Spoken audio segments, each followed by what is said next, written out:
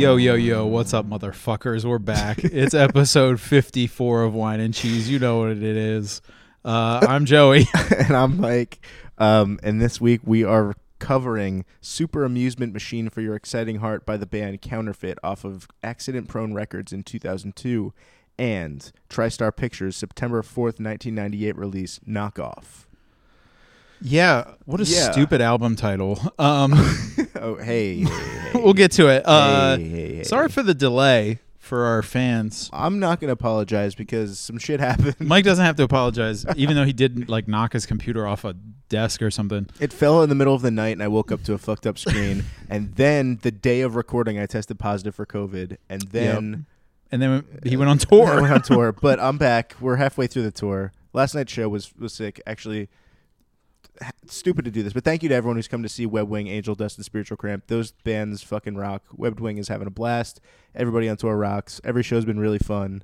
And shout out to Tim Butterly for coming to the Philly show. Not stupid. Yeah, that's not stupid at all. That's cool. Yeah. All right, we were just watching Gillian Keeves and Delco proper because Joey was like, I got to see this man's line of work. I didn't know, but now I've been learnt. True rocker shit. I got some other top of the show notes for us. Some feedback type stuff. Okay, let's. Are these notes on what we could do better? No, just some follow-ups from previous episodes. Oh, so sweet. The band Gospel messaged us because I tagged them when I posted about the episode. The saxophone. Yeah, then I was like, yo, well, I got you. They were like, cool, thanks for doing this. This is cool. I can't wait to listen. So I was like, yo, well, I got you. I got to ask about that saxophone player in the 03 Dude Fest video or whatever. And it was a pretty simple answer. They were just like, we just had a saxophone player briefly in the band. just anticlimactic. I don't know who from the band reached out, but it was cool that they listened and shared. And I don't want to say that we manifested this, but that album is getting repressed, the one that we covered, and they have a new record coming out. And they got new shit. Yeah. I'm super stoked. Crazy. Shout out Gospel. Not saying because it was from us or anything, but it may have been. I think that we gave them the classic wine and cheese bump. Classic wine and cheese bump. Yeah. If you need a bump, hit us up. Also, very cool that they responded. I'm trying to think if we said anything disparaging in the episode. I don't think we did. I don't think we did. I think you definitely liked it. I remember being kind of won over by it. I feel like that was one that we took a little while between listening and recording. We waited a little while. But yeah, that sounds right. Sick. Yeah. And then I believe it was Mike from First 7-Inch Club hit us up, and he said that he also prefers Austin Powers 3-2-1. No. Quote, Joyce Manor guy. Okay, Pat. Okay. We'll have to have Pat on to defend himself for sure. And backpacking off of that, last night at the gig, the doorman, Philly legend OB said, yo, dude, what's up with the podcast? And I said, yo, hit up my guy. He's on stage right now setting up. But anyway, thanks, OB. But he gave me a suggestion based on Austin Powers. Okay. Gold member. And Nothing Gold Can Stay by Newfound Glory. That's good. Okay. We could do that. Let's try and get Pat. Okay, so let's merge all of these worlds. Get Pat Ware of Joyce Manor and Sprainerd, and I think he was in Nona as well. Sure. And he was in a band. Was he in Paramedics with Zia? Yeah, briefly. Yeah, he was in Paramedic. So let's get legendary Philadelphia drummer Pat Ware on. Yes. OB, thank you for the recommendation. And Gospel, thanks for being fucking true homies. And First 7-Inch Club, thanks for listening. Honestly, being drop what you're too. doing and go listen to that podcast because it rocks. It's great. It's Did really you check it out? Great. Yeah. I forget what one I listened to, but it's awesome. Yeah. And then you, not to steal your thunder, but you might have forgot about this because you told me this a month ago, but Taylor and Bailey both hit us up regarding the Loved Ones episode. Oh, that's right. Outing themselves as former pop punk guys. Yeah. Which I didn't know about either of them. Well, discerningly, Taylor was like, I love that movie, The Loved Ones. And I was like, okay, hang on. We got a jaw about this. We got to have a jaw session here. He remembers. Oh, right. He liked the movie. I thought he liked the band. Well, I think he did like the band too. Okay. Cool. Bailey loved the band Loved Ones. Taylor liked the band Loved Ones, but loved the movie Loved Ones. Wild shit. Yeah. A lot of Loved Ones. A lot of Loved Ones love. Anyways, this all boils down to thank you so much for bearing with us for these last couple weeks in our absence. Yes. We'll be a little more regular in the future. Yeah. Barring any massive complications. What have you been listening to? I got a couple things. I listened to a lot of Viagra Boys lately because I didn't get to go to that gig. Hell yeah. They have a new song called "I Ain't No Thief," and the video is really cool. Sweet. I listened to the new Devil Master record. It's called "Ecstasies of Never Ending Night." Damn. I got it in the mail Saturday, and it doesn't even come out until Friday. This Friday. Oh, so you got early access. I got a little bit of early access. Check out Philadelphia's Devil Master. I was spinning that before I came over today. And then kind of in similar vein, sort of a little bit more black metal-y, I was listening to a split by the bands Ebony Pendant and Lamp of Murmur. I'm sorry, one more time? Ebony Pendant is one band. The other is called Lamp of Murmur or Lamp of Murmur. I'm not sure how to pronounce it. Those are crazy-ass names. And then Gig Report, I went and saw Jawbreaker. It was my first show in like over 2 years. No Lemonheads, no Smoking Popes. No Lemonheads, no Smoking Popes. And I got there like right before literally like minutes before Jawbreaker played. So none of the Get Up Kids. I missed the Get Up Kids, which kind of bummed me out because I've never seen them. Apparently they were pretty good. I missed Warriors, who I like, but I've seen them before, so I wasn't really pressed about that. Yeah. Jawbreaker, kind of whatever for me, honestly. Not to say I expected it, but that's kind of... I also feel like two bands dropping off the show will really deflate, like take some wind out of your sails. It's just It's just like the place was too big. Yeah. I was moderately kind of sketched out because I have like residual pandemic trauma. Yeah. And like you were holding it together last night. I held it together really well last night. Nice. Honestly, it was way easier, but and just like Jawbreaker just was what it was fine. Like they were objectively good, but I very quickly realized Dear You is my least favorite record of theirs. Interesting. They opened with Boxcar and then they just played like Dear You out of order after that. Okay. It doesn't sound terrible. It was honestly around the time they hit Jet Black, I was like, this song kind of sucks. The podcast has like rotted your brain where you're like, as you're watching stuff, you're evaluating it. I think it was. So overall, it was fine. And then somebody was reading Bob Wilson's tweet. Shout out Bob Wilson, he rocks. But he had a tweet that was just like, drummer fucked up all the fills. Honestly, Jawbreaker's not that sick. This show sucks. And it was like, I didn't even like notice that kind of shit. But it was just funny, like, not to say hater culture, but he had a very good take on like, just, this sucks right now. But I think the song sounded fine. The banter was almost non-existent and bad when it was. So they didn't really have much to offer outside of just playing the songs. Yeah. But I'm glad other people had fun if they did. But Gig Report, Spiritual Cramp last night. Gig Report last night, my boys Webwing rocked it. Well, thank you. And Spiritual Cramp was phenomenal. More importantly, I am loving I get to see Spiritual Cramp and Angel Dust. So you had showed me Spiritual Cramp a year or two ago, maybe. Yeah. And I was like, okay, they're pretty cool. Yeah. I've been an Angel Dust fan, so I'm stoked to see them every night. But Spiritual Cramp is a true delight every night. You got to see them. If you live in...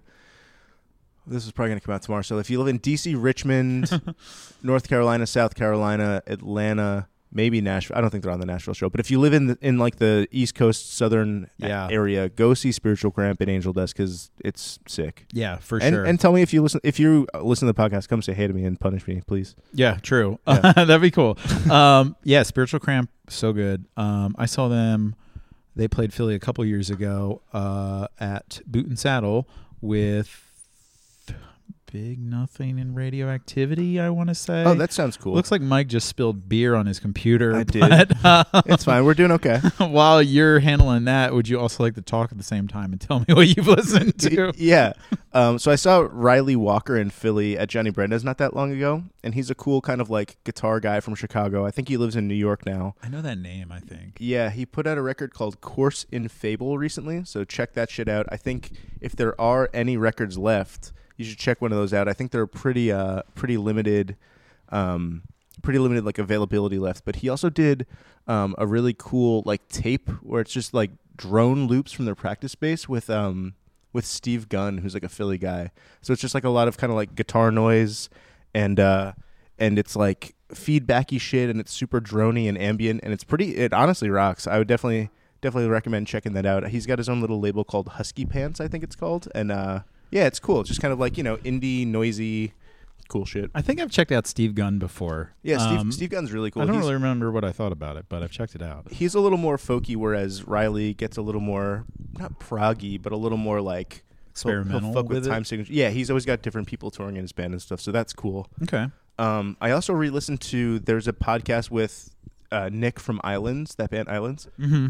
Nick Thorburn, and he got Tom Sharpling to kind of like what's the word? Like curate it, I guess. So it literally it's How do called, they know each other? I think Nick is a fan of The Best Show and would call it. Oh, interesting. So, okay. Yeah, so he's been on The Best Show a couple times. Yeah, it's funny to be like. Is he a comedy kind of guy?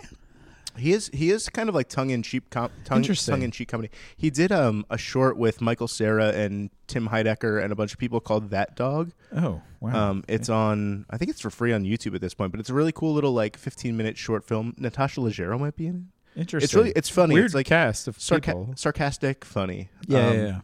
But yeah, so it was like leading up to the release of the new record Islamania, there was a podcast where it was like 2 episodes, 2.5 hours each of Sharpling and Nick Thorburn just talking about all the Islands records and the influences and blah, blah, blah. And I re-listened to that, and it's awesome. It's like very specific to me. I get to listen to 2 hilarious That's awesome. records. Yeah, it was great. That sounds oddly specific to you. Yeah. The Golden Apples record is coming out this week, I believe. I think it comes out on Friday. Ooh. It's on Lamo. I think there are going to be some tapes and probably some shirts and hats. Is and it stuff EP like that. or full? It's a full record. It's Whoa. It's really good. I don't want to brag that I got early access, but it's really good. That's pretty quick. Yeah. Because they just put out the other one last year. Yeah. Wow. And he's got another one finished and ready to go, too. God damn. I haven't heard that one yet, but it was recorded at the Bunk with Matt Schimmelfennig. If you're ever looking to record in the Poconos, that's your guy. But yeah, I think there are 1 or 2 singles out off of that so far. Yeah, there's like 3, I think. Yeah. They're pretty good. Like High School, Let Me Do My Thing, and maybe one other. And Looking forward to that. Yeah. And lastly, Cave People has another record coming out in May on Disposable America. And they have a song called I Do What the Wind Does or something. They it's have like 2 songs. They have 2? Okay. Yeah. I'll let you correct me if that's cool. I Don't Want Hope and I Do What the Wind Does. I Do What the Wind Does is the one that I'm like, that one's really good. That sounds really cool. Yeah. Not to shit on the other one, but that song. If you're looking for one to check out right now, that's the one. Yeah. Should Those songs are great. Get into it? Yeah, for sure. Let's get into it. Shout out Dave Tomain. All right. Counterfeit. Is this band emo? What do you think? Yay, nay? I'm going yeah. Counterfeit is not in our system. We'll check with the Emo Council and get an answer for you. Hold on. Tweet. How did you spell it? Yep. So that's a good because point. they're spelled FIT. I checked both. Yeah, it's like counterfeit, not counterfight. Fight. Yeah. Fiat. Yeah. Counterfeit. So this is very 2002. It's from Accident Prone Records. Do you know anything off of Accident Prone Records? I don't. Oh, yeah. I made a note actually. Okay. Did you look into this? I don't think I did. So it was released on Accident Prone Records and Negative Progression Records. Oh, cool. Oh, right. It was. Yeah. I got a couple notes here. If you. No, please. Yeah, I have some notes on like the Negative Progression like link, I guess. But if you might have a little more. I didn't put too many, but I just put bands I recognize. So Accident Prone Records has done records from Cattle Decapitation, which is a curveball, and then Tilt Wheel, who was a cool pop punk band I recall from the early 2000s. Couldn't be more different than Cattle Decapitation. Sure, yeah. And then Negative Progression Records has done stuff from The Progress. Oh, I figured that might ring a bell with New Jersey's finest. Yeah, and then Larry. We've covered an Into It Over It record, haven't we? Yeah, we have. I think we did. Oh yeah, he was in The Progress, right? And they did the Progress LP. Oh, that's cool. Yeah, we did because we did it with Joyride or something. Right, and I think we posted the video of like Tyler hugging him on stage. Yeah. Oh, speaking of which, I'm gonna foreshadow an episode we'll do probably in the next 5 episodes. Adventures and the Adventures of Ford Fairlane. We should get Tyler on for that one. We have to manifest that one. Yeah, he would love that. Joey Tyler and I have a real affinity for the Dice Man, so I feel like we'd get some hell if we.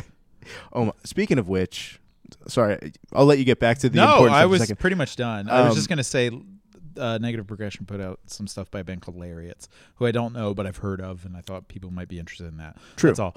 Your Dice impression made me think of R.I.P. Gilbert Gottfried. He does R. the best, absurdist Gilbert Gottfried, where he just walks around stage going, "Ow!" and then there's a girl that ow. It's just him like mumbling. It's love it. R.I.P. Gil. He's probably crushed by that. I know, dude. So Counterfeit. the Counterfeit. Yeah. They also put out. EPs on Alphabet Records. You know what that is? Don't know that one. It's based out of San Diego. I put Context Clues told me this band's from Southern California. The drummer used to play in Finch for a little bit. Yeah, I saw that. Yeah. But yeah, so Counterfeit existed from 99 to 2004. Kind of short-lived. It seemed like they were... I don't know if it's one of those things where they like paid their dues for 5 years and were like, all right, not feeling it, or if there were kind of like inner turmoil things. Mm-hmm. But I think so. So the drummer that played in Finch, his name is Mark Allen, and the guitarist's name is Adam Allen, and I believe they have their own band now. I believe they're brothers. Yeah. They're in a band now called... I don't know what the fuck the band's I didn't called. put all their bands down. I did put a few. The guitarist Dan Reed has been in several bands since cool. these guys kind of called it quits. All Yeah. are mentioned on their like Facebook page. Cool. And it seems like he just kind of like starts new projects every so often, and then they just kind of fizzle out. But nice. So in addition to Dan Reed, there's also Justin Rodriguez who does vocals and bass. So they've got Sorry, go ahead. No, you're okay. I was going to say they've got a vocal bass singer. Vocal bass like guy, yeah. Yeah. He was in a band called The Western Set. I don't know that one, and probably some other stuff. The drummer was in a band called Weatherbox. Weatherbox is cool. And then he played in Finch from 2004 to 2006 because their former drummer was, quote, holding them back, but ended up rejoining the band after Mark in 2006. So, sorry, this is Finch? This is Finch, yeah. The other drummer's name is Alex Pappas, I believe. Yeah, it is. I've got some the brain works in funny ways. But would you want to play a song? Yeah, sure. Yeah, let's get into. Well, actually, hang on. Let me. Yeah, let's play a song. What do you want to hear? I don't care. You don't. You didn't love this one. I think I usually write like my favorite songs, but maybe I don't. Maybe you you can don't put have like one. managing the details of an undertaking. I guess I feel like that's kind of the jam. It says it's playing.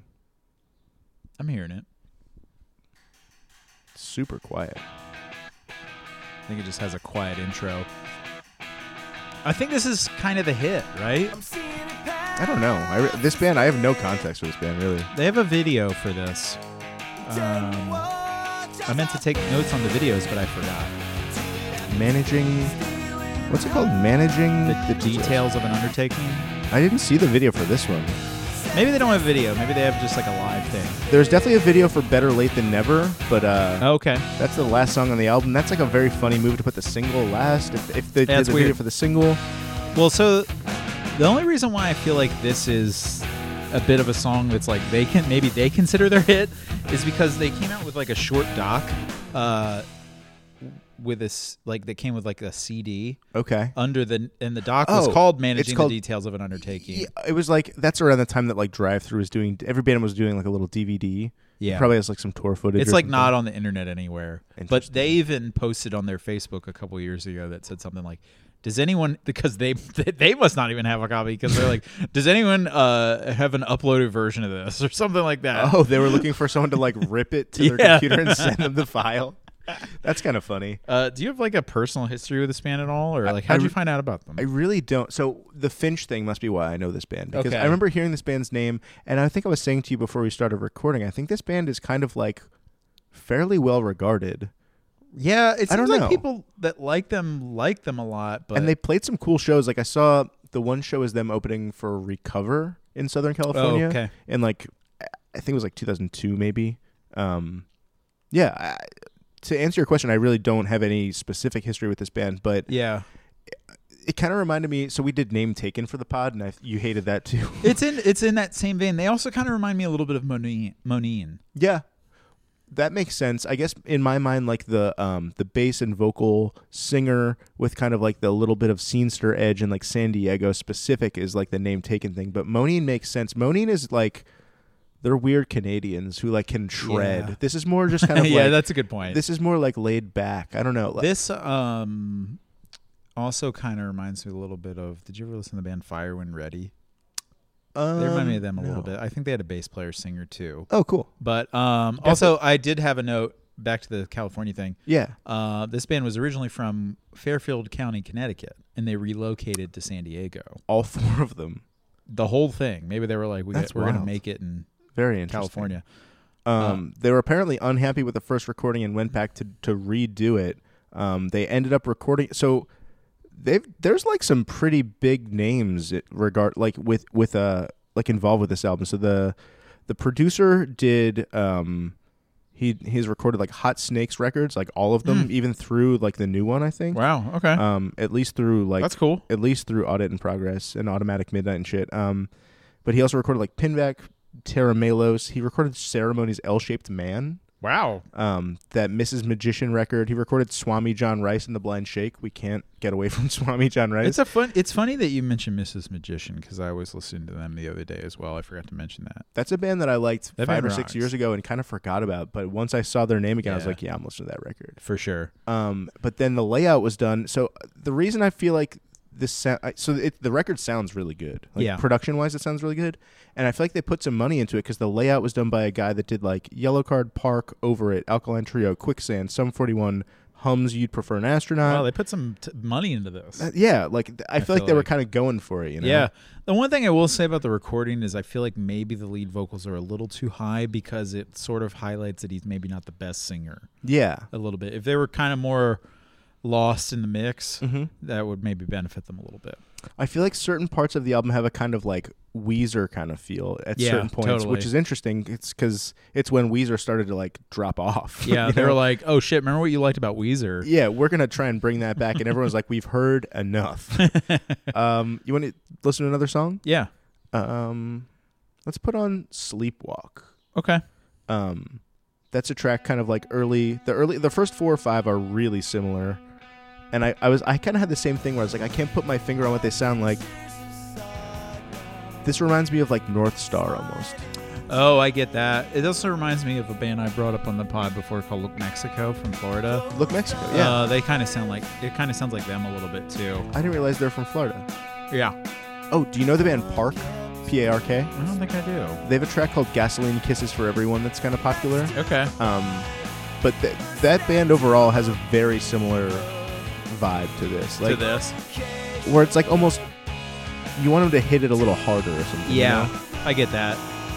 But it's not bad. You know, it's like it's music that if this band opened a show, I'd be like, oh, that's pretty cool. But it's unfortunately not the most memorable. Wow. Yeah, I get that. It's kind of milquetoast at times. Milquetoast. That's a great word. I have 2 comments from a Punk News. I love the way you always go back to Punk News. I pull up the Punk News comments in the last Is this of from them comments Sheena's now. 5 out of 5 review? I don't know. I actually was looking in the comments about with some negative shit. Oh boy. This is from 18 years ago. Someone said, obviously I can't post this stuff in the actual news story as I sort of have to remain unbiased and all, but here's what I heard. This is about the drummer drama with Finch and stuff. The band wants their new stuff to sound more out there, like the Mars Volta, and Papa's frankly isn't good enough of a drummer to play that style. So they booted him rather unceremoniously. From what I understand, no one in the band will even return the guy's calls, and I guess it's getting rather ugly. Meaning lawyers are being called in. So they're bringing the Alex Pappas Finch drama into the record review of this band on Punk News. That's so funny. And there's another, I think this is the same guy maybe.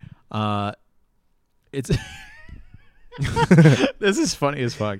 It's basically a fuck over. It's basically fuck over a founding member to further their pocketbooks. Fuck them and their little clique of At the Drive-In Thursday ripoffs. Fuck Taking Back Sunday, Senses Fail, Finch, The Used, and the rest of that shitty genre. If I hear one more watered down copycat band, I'll blow their fucking brains out. We need the internet to be more dumb guy like the internet needs to swing the pendulum so far away from like PC culture. No, we need to swing back the way of like petty just online messaging relentless forums. Yeah.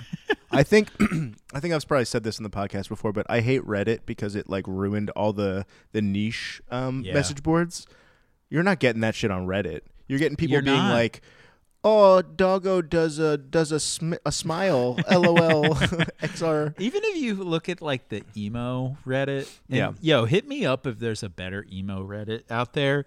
But people post bands on there all day, and some of it is just like, I mean, a lot of it is just like so far from anything I would even consider emo. And even far away from like the bad stuff I would consider emo. But like, it just, maybe I'm just old. But it doesn't make any fucking sense to me. We're definitely old, but we're also like within the world of emo. We're young to mid. you know? Young to mid, yeah. Young to mid. Yeah. Let's put on another song. Put on Line in Traffic, maybe. There's some like unexpected screaming in this song, which I did. Did you put a timestamp for that? Yeah, I did. This is the screaming song. I was like, whoa, way to wait till track 6 for some screaming, guys. Yeah. My notes are all like, fuck, all these songs are the same tempo. I'm like running out of steam, and then I have a note that says, skip to 220.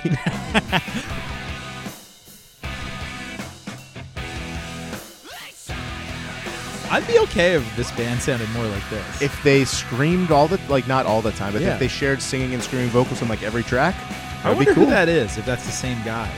I'm gonna guess there's some backing vocals by like whatever Alan, there was Mark the other Allen's Alan, brother. Yeah. They kind of had like American football style in some songs. Some where it's noodling? Like, the noodling, but both guitars are like off time noodling with each other. Yeah. They also had some like dancey songs. Like I'm gonna put on Happy Endings real quick too. That had like some really dancey, flashy parts, which I thought were kind of cool. Like they really do throw in some things that work. Yeah. But they don't stick with them long enough to like make it all work. To that point, also, I had a note about the second to the last song called Mile Marker. Yeah. It's like a 4.5 minute long instrumental. Yep. But it just kind of repeats the same part over and over and over and over. Yeah. And I was like, I'm kind of into the instrumental part, but like, that's how you make the song long, is just by repeating this one little part over. Right. Like, give me something else. Like, which is kind of good at jamming a little bit. That's definitely like a jam. Yeah. But I was like making note of like it is the same. Like there's one thing that kind of keeps steady throughout it, but everything keeps changing around it. So I was like, damn, there are like 7 or 8 parts in this song. I'm waiting for the vocals to come in. And then I also read that the drummer plays guitar on this one. So I feel like that's one that was like, we need another track for the album. So they just did this kind of like this weird thing. It seems like they were maybe kind of hurting for length because the album's only 10 songs long, right? And it's 35 minutes, which is good length. Yeah, but you know, like we like 5 a 12 of those track. minutes are we like. No, I like a 10 in and out. 10 to 12. But yeah, no, I mean, it doesn't feel the big thing to me is that it doesn't feel like an instrumental track. Really, it feels like they just forgot to record the vocals. Yeah, I get that. I do have so I'm kind of looking back at my YouTube a little bit, and I do remember some videos I watched of this band. So they have like some live videos for like Line in Traffic. Mm-hmm. They have a live video for something else. I watched like a reunion show video. Cool. And it just kind of sounded like trash, but like, I mean, and the singer, something about the singer just he feels a little out of touch to me. Interesting. But well, that's funny to say like all these years later, because I bet at the time he was like it wasn't even that. I think it was like 2013 maybe. Oh, they like got back together, or maybe 2008 or something. But anyway, I don't know. After they broke up, obviously. Yeah, after they broke up. But they did a quarantine video, December 7th, 2020, where they were all in their respective houses doing one of those kind of things, right? The only band that I think pulled that off was Los Straitjackets. Yeah. They did a cover of In My Room by the Beach Boys. Oh, that's cool. And it's really good. I actually went down a Los Straitjackets rabbit hole the other day, and there was like a whole cover show I found. They were just playing to a ton of like old people. Are we going to see them at the Asbury Surf Festival? You know, I looked at the lineup, and they're the only good band playing that day. No. Oh, they released the Day by Day thing? They released the Day by Day. Damn. And like Manor Astroman is playing a different day. And if I was going one, it would be the Manor Astroman day. Los Straitjackets is also playing with Nick Lowe in Ardmore, which is like a much lower barrier. Cool. If you want to go to that, I think it's like a weeknight. That might be kind of fun. Okay, maybe we'll do that instead. Will you verbally agree on on the podcast? Yeah. So this is the counterfeit quarantine video. I'm playing it for Mike here off to the side with no audio. But we'll tweet it or something. The singer doesn't really look like I thought he would anymore, but they got some cool iMovie effects here. They just kind of look like SoCal bros. There's a dude. They look like they'd be in like a Kyle Mooney sketch. Totally. There's a guy. Where is he at? Right here. This guy. Yeah. Still rocking the 2002 mutton chops. Yeah, they look. They look really good because they're probably 40-year-old dudes. I mean, they look pretty solid. Well, I guess they look like they're also still rocking that style. Maybe they try to like really lay it on thick to be Yeah. like we are embracing the 2002 emo style. I think this is from a different song, like off a different record from Okay. Finish to Starting Line. I don't know what. That's not on this one. That's for sure. that's not on this one. Anyway, that was pretty funny. Yeah, I mean, like you said, the production quality is funny. It looks like it's made in Windows Movie Maker, but cool. I mean, I bet people were stoked that they got back together and did it too. I guess. Never mind. I was about to say where they were from, but even though we've covered that, maybe it's just because they feel like a Long Island band to me for some reason. Long Island and San Diego are so much the same. Yeah. Vibe. That's really funny that you point that out. I'm gonna put on This Dance. That's the one that I noted that has kind of like interplaying guitar work. That's like the American football-y kind of shit. Yeah. And they do like a voicemail in this song, which is kind of funny. Very like of the time. Yeah, some good harmony, some good vocals. I would say overall, the songs aren't too long, but they feel like an eternity sometimes. For sure. Actually, you know what? This like Souvenir, the opening track, opens with a drum fill. The dissonant choppy chords, like this lays the groundwork for the whole record just being kind of like, is monotonous the word? Like where it's just kind of like, I mean, yeah, I think right. so. Like it's just like it doesn't really hit you hard enough. Yeah. When it should. do you have any notes on the track Arriving Where You Will? No, do you? Yeah, they really try. So they like kind of tried something on that one. I feel like. Let me find it. I feel like we're kind of covering all of it here. Did we do Recover for the podcast? Not yet. Okay. We talked about it, I think. Were you a Recover fan at all? No. Okay. Well, he went on and did a band called Young Love that was like a little bit. I think he got signed to like Island Records or something. The singer, and it was like a little more like. You know, there was kind of like a dance revival, like electronic beats and like trying to make things sound like clear, like it was like the auto-tune era. Like, give me a band or two or something. He had a band called Young Love, but I don't really know many other bands that sound like that. Okay. But there was like a moment where that kind of happened, but I feel like that's kind of what they were trying for on this one. Ooh. Yeah, you don't have any notes on this song? It's so different than everything else. Does this part last, or does this the whole song? Kinda. Like, Weird. I'll skip ahead. It just has a drum machine or something? Did you listen to the album? I did. I mean, it's been a month probably since I did. And it's got a cool like noisy I listened outro. to a couple songs today. Oh, I remember this part, Yeah. and I was like kind of annoyed by it for this band. I kind of liked that. Yeah, that's a good point. Like, they have no business doing that, but as well feels just like oh shit, the album's not done. Yeah. Kind of song. It's like, yeah. So 8 of the 10 songs are super similar. One is this instrumental kind of static thing, and then they have this dancey track where, like, if they had kind of laid the groundwork of like this is going to be like a mixtape, there's going to be a lot of different stuff on here. It's going to, that would make sense. That would make a little bit more sense. But unfortunately, it just kind of comes out of nowhere. No. Yeah, I agree. And then the only thing left is Better Late Than Never, the video song. Have you watched the video for that? Should we? I did. Yeah. I don't really remember much about the video. I can give you the quick run. I made notes like in real time. Hot girl in an alleyway, them playing in a glass room at an art gallery. I remember that. Yeah. Left hand leading drummer, brick walls, black button up shirts, Elvis style microphones, lefty bassist with a name taken vibe, very Salvation Army t-shirts.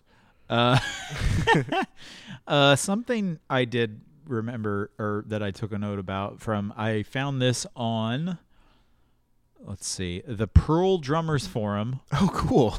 From June 9th, 2005.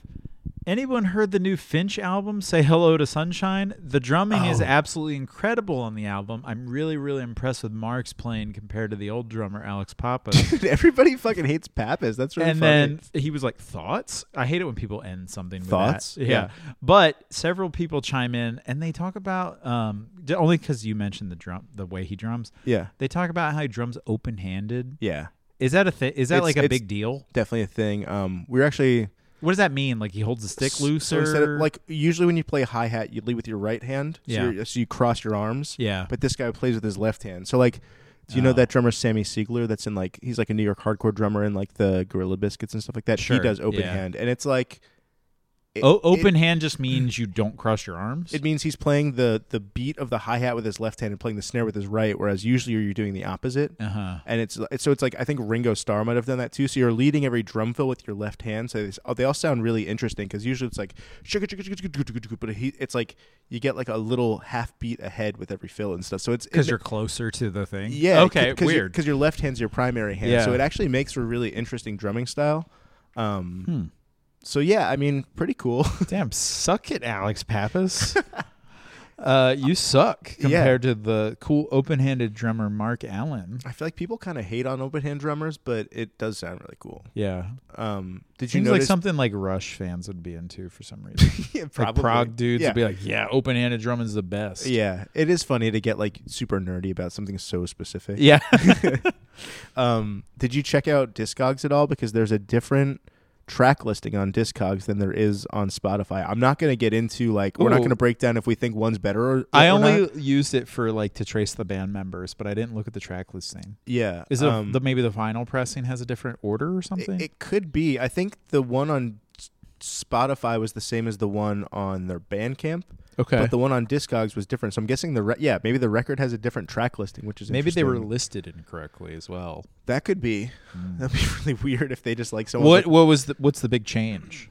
So Lying in Traffic closes it out. Managing the Details of an Undertaking starts it. Whoa. Yeah. Better Late Than Never is like fourth. I feel like usually the hit's like third or fourth, like the single's kind of third or fourth, so that makes a little more sense. I remember being like, Better Late Than Never at the end is weird if they're making the video for it. Do you think it's maybe that someone listed A and B opposite? Is that what it seems like? I don't think so. Because like... Yeah, because they end it with Better Late Than Never, so A would... Yeah, it's... Yeah, that's weird. It's kind of all over the place. Like, where's Souvenir at? Souvenir's second to last. Oh, weird. Yeah, it's like... looking at them side by side, it's tracked very differently. So, I mean, I would be curious if anybody knows anything about that. I'd be very interested. It seems pretty niche, but if someone has the beef on that or like the lore, I'd love to know what's going on there. Maybe I'll tag the band and they'll hit us up about it or something. I hope they can. Hey, what's up with the track list? I hope they can take a little bit of harsh criticism because I don't hate it, but it's not my favorite. It's definitely not my favorite. Do you have any Weird Al titles? I do. I got one. It is Managing the Details of The Undertaker, and it's from the perspective of Paul Bearer, nice, The Undertaker's manager. Which era of Undertaker? Are we talking like American Badass era or whatever? Or no, let's go classic. Gray gloves. What everyone would think of as The Undertaker, not his like headband motorcycle era. No. Yeah. Either gray or purple gloves. That's it. Those were some dark days for sure. Sleepwalk. I just said cheap sock. Like foot? Yeah, like a sock, but it's cheap. It's got some holes in it. Okay. Yeah. Yep. That's all. That's the only one you got. That's the only one I got. Okay. Let's take a break. You know, you only had a month to come up with these. Yeah, well, I haven't looked at these in a while. What would you rate this album? We haven't been doing this. That's a good save. More good than bad for sure. Really? Yeah, you really didn't like it. I wrote 1.5 out of 5. So a 3 out of 10. Yeah, that's pretty bad, Joey. That's really bad. I definitely think it's more good than bad. Production quality, like they're good musicians. It's got some cool riffs, but like overall a little boring. So I'd say 3 out of 5. Okay. Yeah. I would be interested if they did a second full length. I'd be more interested in that because I feel like you want more of a band you don't like. Well, I just feel like they needed to get a little bit better at playing. Yeah, I mean, I guess at this point, this came out 3 years into their band, so like, yeah, if they wrote another, I'm saying I know they're capable of better. I'm not mad, guys. I'm just disappointed. I expected more from you. Yeah, from your like 20-year-old selves or whatever. They just need to write a couple more songs. They need to maybe they just need to make it a little more cohesive overall. Yeah, I don't know.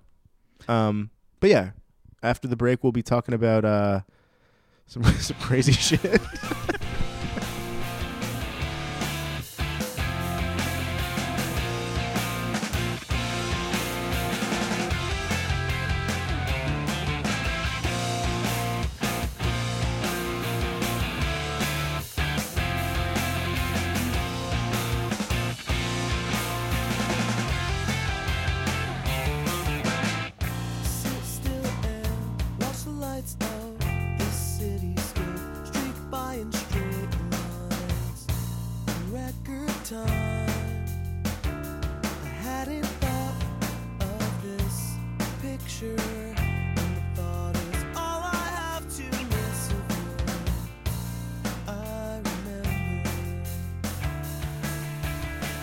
And we're back. We are back.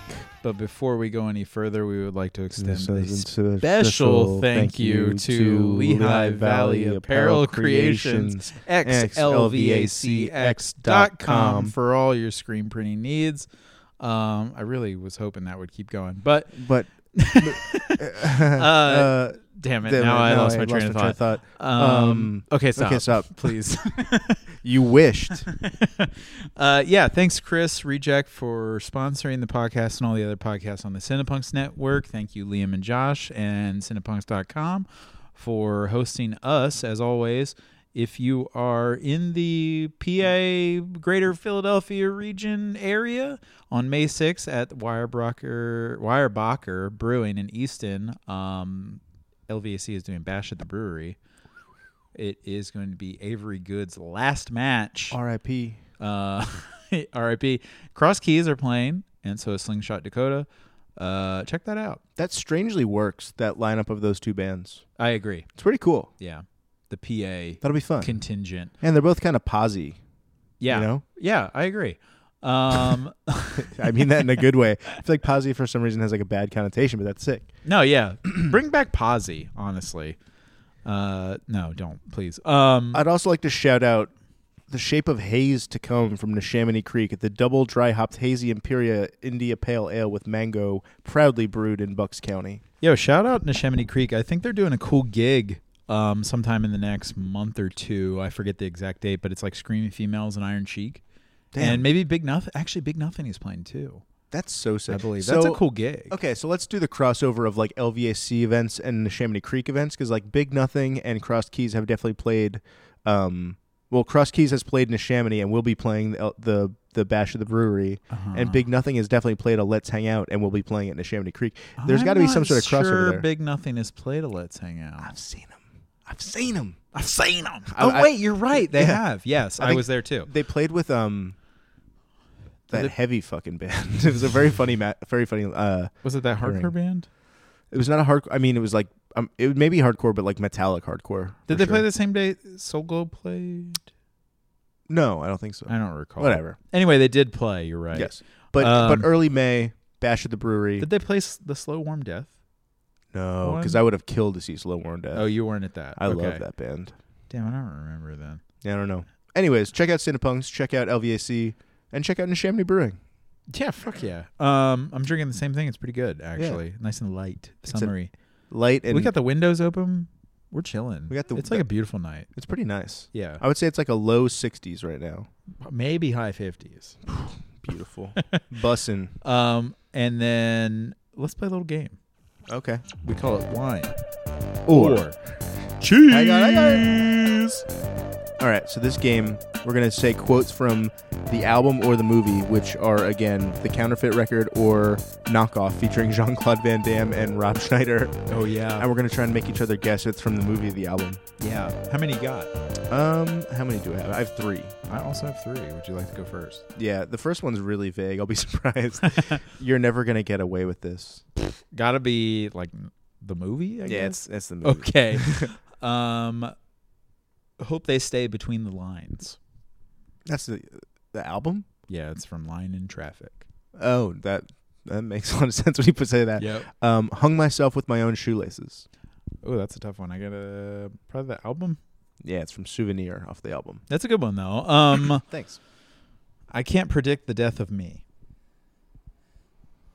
I'm gonna say movie, just because I'm doing like reverse psychology. Joey's up to his old tricks. No, it's from the album. It's from Managing the Details of an Undertaking. Nice. Okay, ready? Yeah. You're not gonna get this one. Okay. No, nothing's. You know, it's just both those belts look exactly the same to me. You know, I'm still learning about this stuff, and that's got to be the album. It's from The Devil Wears Prada. Oh, really? I threw you a curveball. Yeah. Okay, my last one is Goodbye Yellow Brick Road. I'm guessing the movie. Yeah, it's from the movie. It has to be. It's some stupid shit that Schneider JCVD says. Oh God. He was on his bullshit in this movie. Before we hop into this, what have you been watching lately? Oh, what have I been watching? Or what did you watch a month ago when you originally took your notes? I had COVID, so I watched a lot of stuff.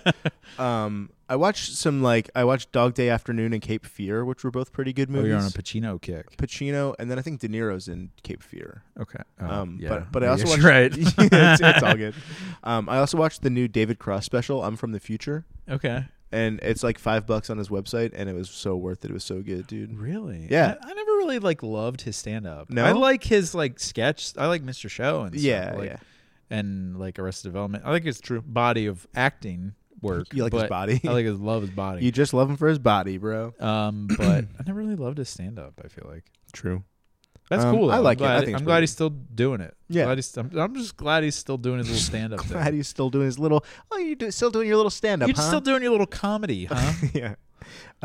Do you watch any of the On Cinema stuff, like the Tim Heidecker, Greg Turkington stuff? You know, I've always known about it, and I've watched a couple clips here and there, but I've been watching more clips lately. So I've been watching Office Hours a little bit too. Oh, the Office Hours from last week with Bob Odenkirk. I haven't seen that one yet, good. but it's on my watch list. That one's atypical because it's literally just like an interview with Bob. The other ones have like call-ins and characters and a lot of other stuff. Yeah, I like the one where Zulu played. That was kind of fun. That was wild. Yeah. Yeah, I think that just came about because Tim and Eric saw Zulu at a show and were like, and they were like, this band rules. Yeah. Please come on our show. Yeah. But I've been making it like an annual thing to watch the On Cinema Oscar special. Mm-hmm. So I watched that one. It was really good. Nice. I watched that video of Thomas Lennon and Chris Gethard talking about the Smiths for 45 minutes. Have you ever seen that? No, I have not. It's pretty awesome. That's kind of cool. Tom Lennon from from the State, Viva and Variety, and Reno 911. Yeah. 3 more. I just want to quick say, shout out Matt Bailey. Zoolander is goated for sure. Okay, Zoolander's I have not goated. watched that in a long time. You should. It's just as funny as it's always been. Okay. Ted Lasso season 2 is pretty good. I feel corny for watching that show, but it's pretty good. I know. I watched like 3 or 4 episodes of it when I saw the free trial to Apple TV Plus, and it was good. Yeah. I would like to keep watching it. And then lastly, have you watched the Tony Hawk Until the Wheels Fall Off doc? Yeah, I had that too. Any thoughts, any comments? I think it's pretty good. I mean, I think there's some stuff that I think the biggest criticism is I already knew all this. But some people don't. Fuck off. Yeah, right. You're right. It's really not bringing a lot of new stuff. But it's not, but it's cool. I fucking love Tony Hawk. I don't care. He's like the coolest. It's like, it is cool to know that people straight up fucking hated him. Oh. He got so much for a long time, and his dad did so much to legitimize skateboarding, but everyone saw that as him giving his son the competitive edge. I thought his dad was being a bit of a cop. Yeah, and Tony just had to be like, "Dad, you can't come to these things anymore." I'm so sorry. That was nice. I hated that old punk skater, the singer of the US Bombs or whatever. Peters or whatever. He's a fucking piece of shit. The whole and he's like a sex offender or some shit. Yeah, fuck that guy. But I love Rodney Mullen in that. He's on some next level philosophical shit. I just remember Rodney Mullen did a TED Talk years ago. I remember that. Yeah, I remember being like, he is different than I remember. He might be him a being. genius. Yeah, he's so. I mean, he invented between him and Tony Hawk, they invented 95% of skateboarding tricks. It's crazy. Yeah. But yeah, but it was fun. Yeah, I really did. I waited. I thought I thought it was coming out early that morning, so I was like, I'm just gonna wake up early and watch it, and then it came out at 9 p.m. So at 9:01 I watched it. So you were sitting by the clock all day. I had COVID, dude. I had nothing to do. Yeah, nothing going on. Yeah. How about you? Any good movies on top of the Tony Hawk doc? I watched. This has been a while back now, but since the last time we recorded, I watched Nightmare Alley, which is that new Guillermo del Toro flick with Bradley Cooper about the circus or whatever. Okay. It was pretty good. It's a remake of an old movie, I've come to find out. And how old? Because The Mummy's a remake. Old. We're not talking about The Mummy. I'm sorry. Yeah, we're not talking about The Mummy. Skirt. Nightmare Alley. But and it's kind of very predictable, but it was cool and a cool cast. On top of that, I watched Red Rocket. That's how long it's been since we recorded. What'd you think? It was really good. So good, right? Yeah. He's such a piece of shit in that movie. He's movie. such a piece of shit. He plays a great piece of shit. I might have called it out last time we recorded, but Adam Friedland's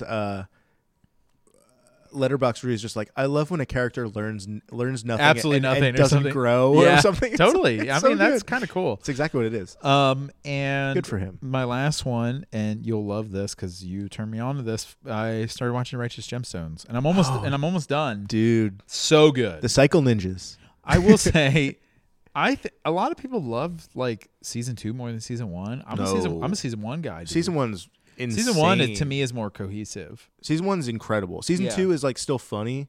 They really turn the characters like up. They make them a little more like character-y. Yeah. But season 1, Judy and PJ or BJ or whatever, it's like it's unreal. That show's fucking gold. It's so good. Just the phrase "doing car pranks with my friends" is like burned. I was into doing my car brain. pranks with my friends. Oh my god! Yeah, the first season's incredible. Second season's still good. I'll be curious to see what season 3 holds. But same. That's all I got. Damn. Yeah. Righteous Gemstones. Okay. Sorry, Walton Goggins, phenomenal.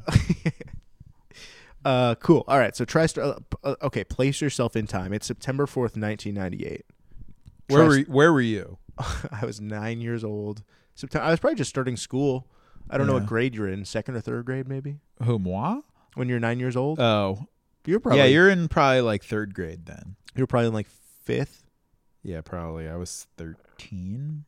Oh no, I wasn't quite 13. Yeah, I was gonna say I was like 12. You were about to. I was 13. like almost 13. I was about to turn. The other one. I was about to turn the other one. 10, 9. One of the other numbers. Yeah. I was about to turn 10. Maybe. I don't know what I was doing at 13. Anyway. Fucking video PlayStation 1. Yeah, right. Okay, so TriStar Pictures has just released Knockoff. Okay. And, now we're going to talk about it. Directed by Hark Sui. Good name. Yeah. They say the title phrase "knockoff" within the first 30 seconds of the movie. They do, they dude. Get okay, right so I got to two quick notes. I'll give you guys a brief synopsis if you haven't seen this movie before. And when I say brief, it's one sentence. A fashion designer must join forces with a CIA agent to combat terrorism. When you texted me like we should do this movie, I was like, "Fuck yeah!" Like that sentence right there. I was going through like a B/C movie Amazon rabbit hole because there's a lot of good shitty action movies on Amazon if you get deep enough, and it led me to this and Tubi. Oh, true. Wait, did you watch this on Tubi? No. Okay. But I might have watched it on. I think I had to rent it because by the time I went to watch it, it was off Prime. When I texted you about it, it was on Prime. Oh, it was definitely not on Prime. It was on. It might have been on Pluto TV.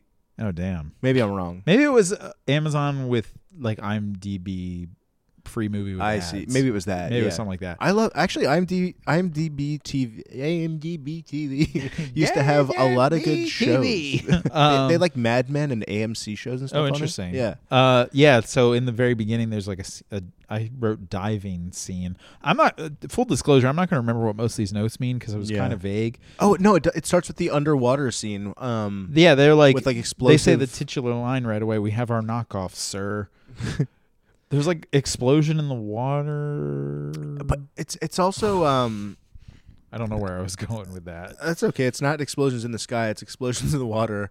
The whole movie's voiceover, all of it. I'm pretty sure. Yeah, like dude. Constant Yeah, the voiceover. whole thing is like ADR'd, and it's all like overlapping. Yeah, and it made me feel fucking crazy. I wrote everyone's lines sound ADR'd, even like people that aren't Jean-Claude Van Damme.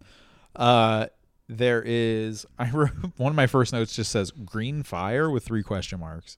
Oh yeah, they do. There's a green flame. Yeah, the explosion. There's green flame a couple times. Yeah, very like a Big Trouble in Little China green flame kind of vibe. Okay. Very Game of Thrones wildfire. Okay, interesting. There's a character named Eddie Wang. Love him. Eddie's cool. He's kind of like a big portion of the story revolves around him.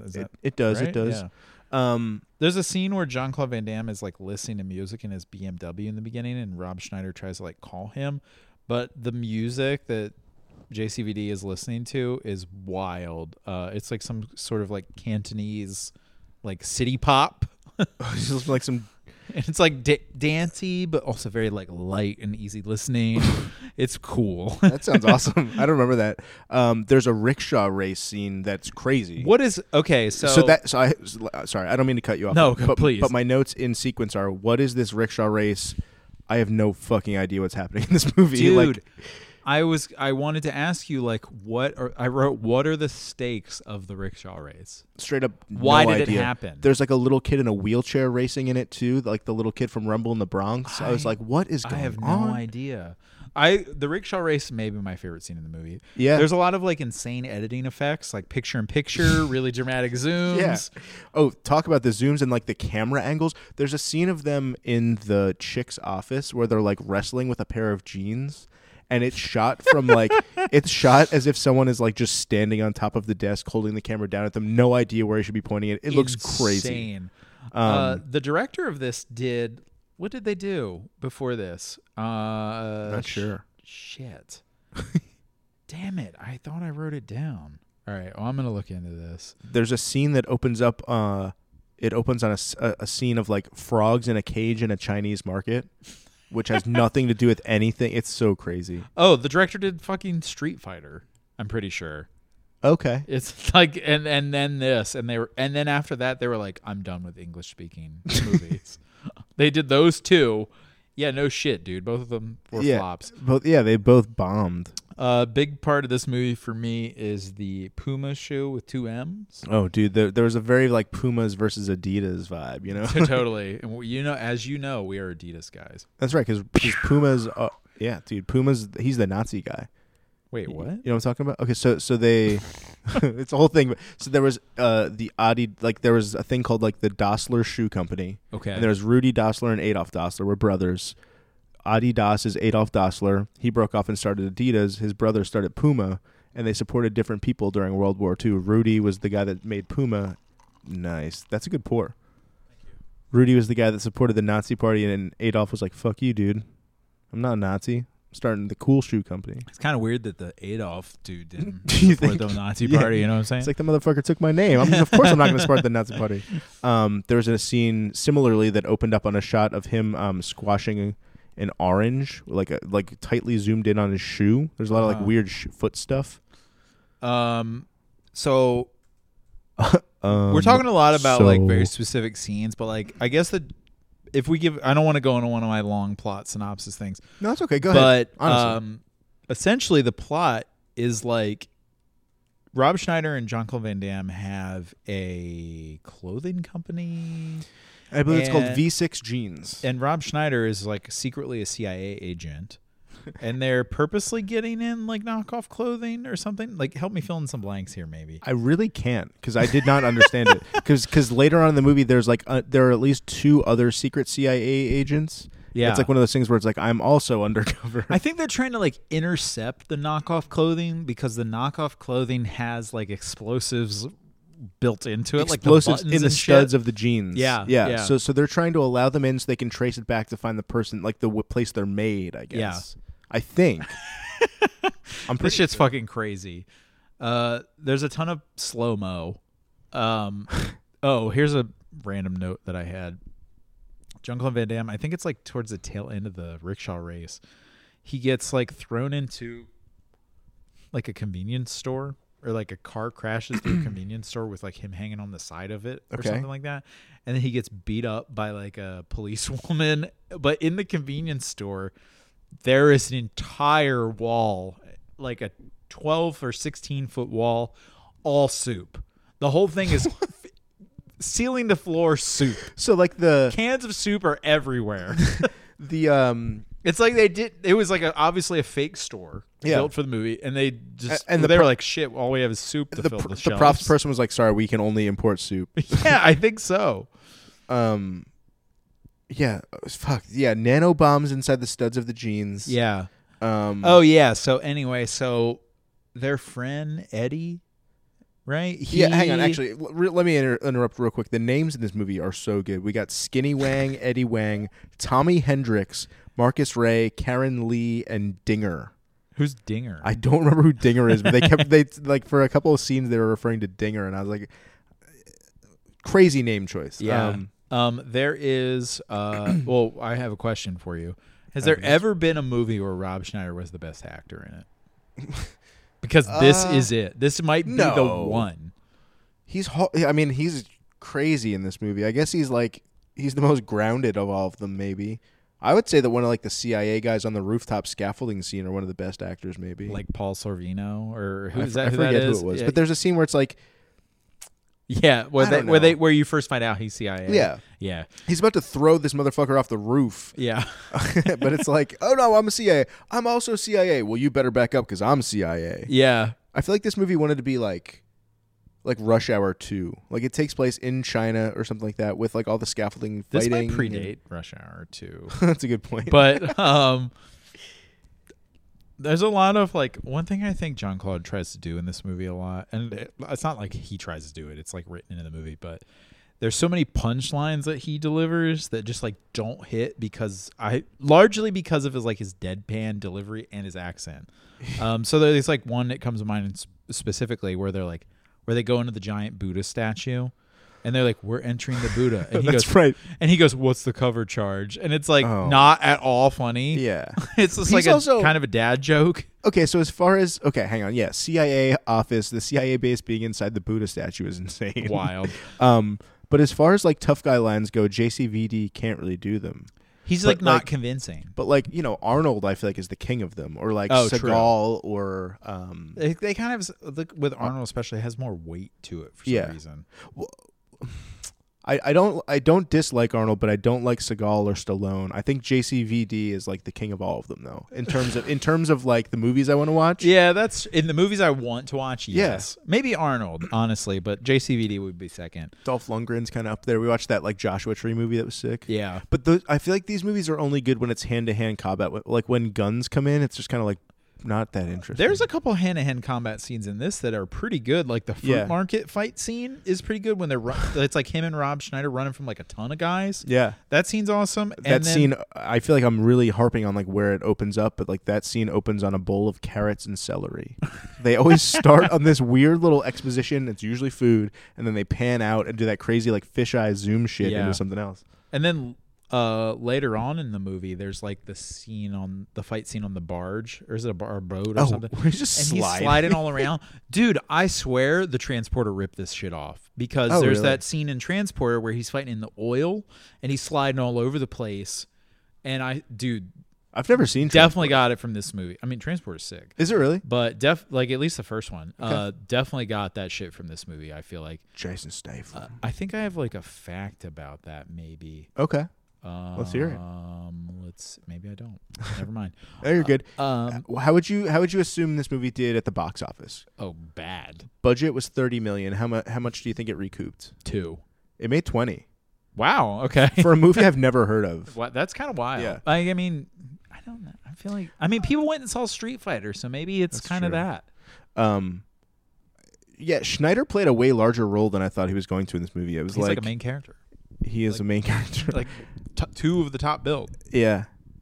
What else I got here? He used his teeth to throw a bottle of acid on a guy and on his elbow. Remember that? Yeah. I remember being like, how does that work? There's I mean, we keep talking about all the scenes in this, but there's a scene where they meet back up with Eddie. Eddie's been in hiding. Right. And then he's like, yo, let me show you something in my safe. Mm-hmm. He opens a safe and he gets fucking launched out of a window by like a rocket that shoots out of the safe, and then he explodes. They got him, dude. I was like, God damn, that was a gruesome death. So let's try and back up a second. So Eddie's adopted brother was Jean-Claude Van Damme. Yeah, why doesn't that make sense to you? It doesn't make a ton of sense, but I guess in every JCVD movie, there's always some like basis for why he can fight well. Yeah. In this movie, he's just an everyman, like I guess he's CIA, but like no, JCVD's not CIA. Rob Schneider is. You're right, he's not CIA. JCVD is like, holy shit, you were CIA this whole time and you never told me. I'm just like a clothing entrepreneur. But that's what I'm saying. There's no basis for why he's jacked and beating the shit out of everyone. I think he's just I guess he's adopted brother of some fucking Eddie Wang, Hong Kong fighter guy. Yeah. I don't know, dude. There's a line that really cracked me up. Rob Schneider says, they found explosives in our jeans. That's not good. People don't want explosives in their jeans. And JCVD just goes, hey, some people do, you know? Like, there's another line where that Rob Schneider says when like him and the CIA lady are tied up. Also, there's like that whole weird sexual tension part between them. That scene got really almost explicit. That character is so weird. The Yeah. black chick is like her name is like Karen or something. Karen Lee, I think. Yeah, I don't know, man. There's a part where they get taken captive and they're tied up on the boat. And he says something, and he says, like, I'm trying to mind fuck them. But beautiful bird call there. Thank you. He says I'm trying to mind fuck them, but it's definitely Adiyard, and it's I'm convinced it's 1,000% not his voice. That's so awesome, dude. There's a part at the end when he's sliding around. We're like you said, we're literally just saying scenes at this point. But there's a scene where the two walls are closing in and they're going to smush him. I have a fear of that. I've always been afraid of that. I realized smushed into walls. Yeah. Did you watch like Star Wars as a young kid? Actually, no. Maybe I that didn't. part, the trash compactor scene. No.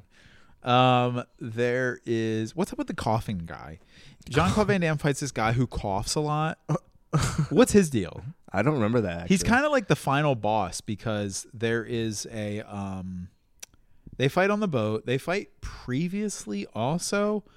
In like the warehouse thing when they're like escaping from the warehouse, maybe. Yeah, and then the way he like, I can't remember the way he dies. I didn't write. Oh wait.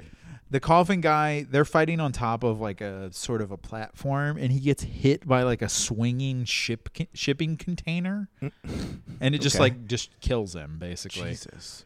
Yeah, this movie's like very late 90s, pretty zany, I would say. It's like pretty wild. I would also say there's like the whole sliding around fighting scene. I'm fairly certain no one says a word for about 10 minutes. Like there's no spoken dialogue during that whole end fight scene at all, and it's long. And the movie's under an hour and a half. Like, dude. That's a big portion of the movie. The final credits, the theme. Do you think that was written for the movie? It's like I don't specifically remember anything about it. It's the lyrics are just like knock off. Oh yeah. Probably it's like it's a knockoff. Yeah. I don't think we got a split from Jean-Claude Van Damme in the entire movie, which is a bummer. I know he's known for doing the splits. Maybe he wasn't doing them in 1998. I feel like he's been. He's retired it or something. Maybe. Oh, I did write this. I guess it happens at some point, but this is a big like kung fu sort of trait is when someone is fighting and their jacket gets stuck. Oh. And then they kind of like slide out of it and keep fighting. I love that shit. I live for that. Someone make me a compilation of all the sliding out of jacket fight scenes. I would love that. I would actually really like that a lot too. So kind of like dipping our toes back in the plot real quick. Mm-hmm. I'm kind of wrapping up my notes here in a way, but Tommy, who is Rob Schneider's character, is that right? I don't remember who's who. It's possible. There's Tommy and Marcus. Who the fuck is who? I think Marcus is JCVD and Tommy is. Yeah, I think that's true. Yeah. Essentially, one thing we miss about the plot is Paul Sorvino is a CIA guy, but he's like kind of what seems to be the leader of the CIA, but he's secretly working with the terrorists, right? So he double crosses them when they're on the boat. Mm-hmm. And then he ends up escaping, right, as they kind of like defeat the rest of the guys on the boat. Right. So then he is working on like toys or more clothing or something, and he's adding more explosives to them. Oh, the Apple Baby knockoffs. They're like Beanie Babies. So Tommy still has a detonator, and he just like, what? And he's just like blah blah blah, and then presses the button, and then in the distance, Paul Sorvino blows the fuck up and dies. Stupidest ending I've ever seen. Kind of great. God. What else do you have? I have one IMDb fact. I'm pretty much to share. I'm pretty much out of facts at this point. So if you got anything else, okay. So one IMDb fact that stuck out to me was that during the filming of this movie, I didn't look into this much further, but Jean-Claude Van Damme was held in custody by the Hong Kong police for indecent exposure. Okay. Showing his thang. Showing off his hang down. Doing the splits. Yeah, something popped out, dude. He pulled a Lenny Kravitz. Damn. That's all I got. That's all you got? Yeah, I've been looking up a couple of the IMDb tags. If you've got any, I've got like 5 of them that might be interesting. Let's go. How about Exploding Boat? What do you think the top movie is for Exploding Boat? Too Fast, Too Furious. That's a really good guess. Not even in the top 10. Under Siege is in the top 10. Oh, that makes sense. Face Off is in the top Battleship? 10. The movie about the board game? Neither of those in the top 20, it looks like. Number 1 is Batman Forever. The one with Jim Carrey. Clooney? Jim Carrey. Oh, no. Yeah. Jim Carrey. Maybe Val Kilmer. Clooney. I forget which one. That's Val Kilmer. I think that's Val, yeah. Weird. Okay, sure. How about Karate? Like Karate Kid or Cobra Kai or some shit. Good guesses, but no. Matrix? The new Matrix? Cobra Kai's number 4. Matrix isn't up there. Number 1 is Once Upon a Time in Hollywood. I guess the Bruce Lee scene. What the fuck? Yeah, All right. It sucks. How about Buddhist Temple? Buddhist Temple. This movie is a sequel, if that helps at all. It's a sequel. Yeah. Did it come out in the 2000s? It did. It's Buddhist Temple. 2004. Like fucking the Bane Batman one? No. Kill Bill. There's like a temple in that, right? Kill Bill Volume 2. Oh, okay. I think that movie came out like 10 years after what you're thinking. The Dark Knight Rises. Yeah. It's like they're in a temple in that, right? Something like that. I don't know. How about Rickshaw? Yes, sorry. Big Trouble? I'm basically just asking you to remember movies. Big Trouble Little China or something? I don't know. No. This is a dumbass segment. Indiana Jones and the Temple of Doom. Okay, yeah. How about this last one? Tough Girl. Kill Bill Volume 2. No, come on. Think of Kick-Ass 2. Think of what you were just talking about, and what I referenced earlier. The Batman. Oh, like the Batman. Yeah, the Zoe Kravitz Catwoman thing. She's a tough girl, you know. I haven't seen it yet. I wouldn't know. Oh, you really?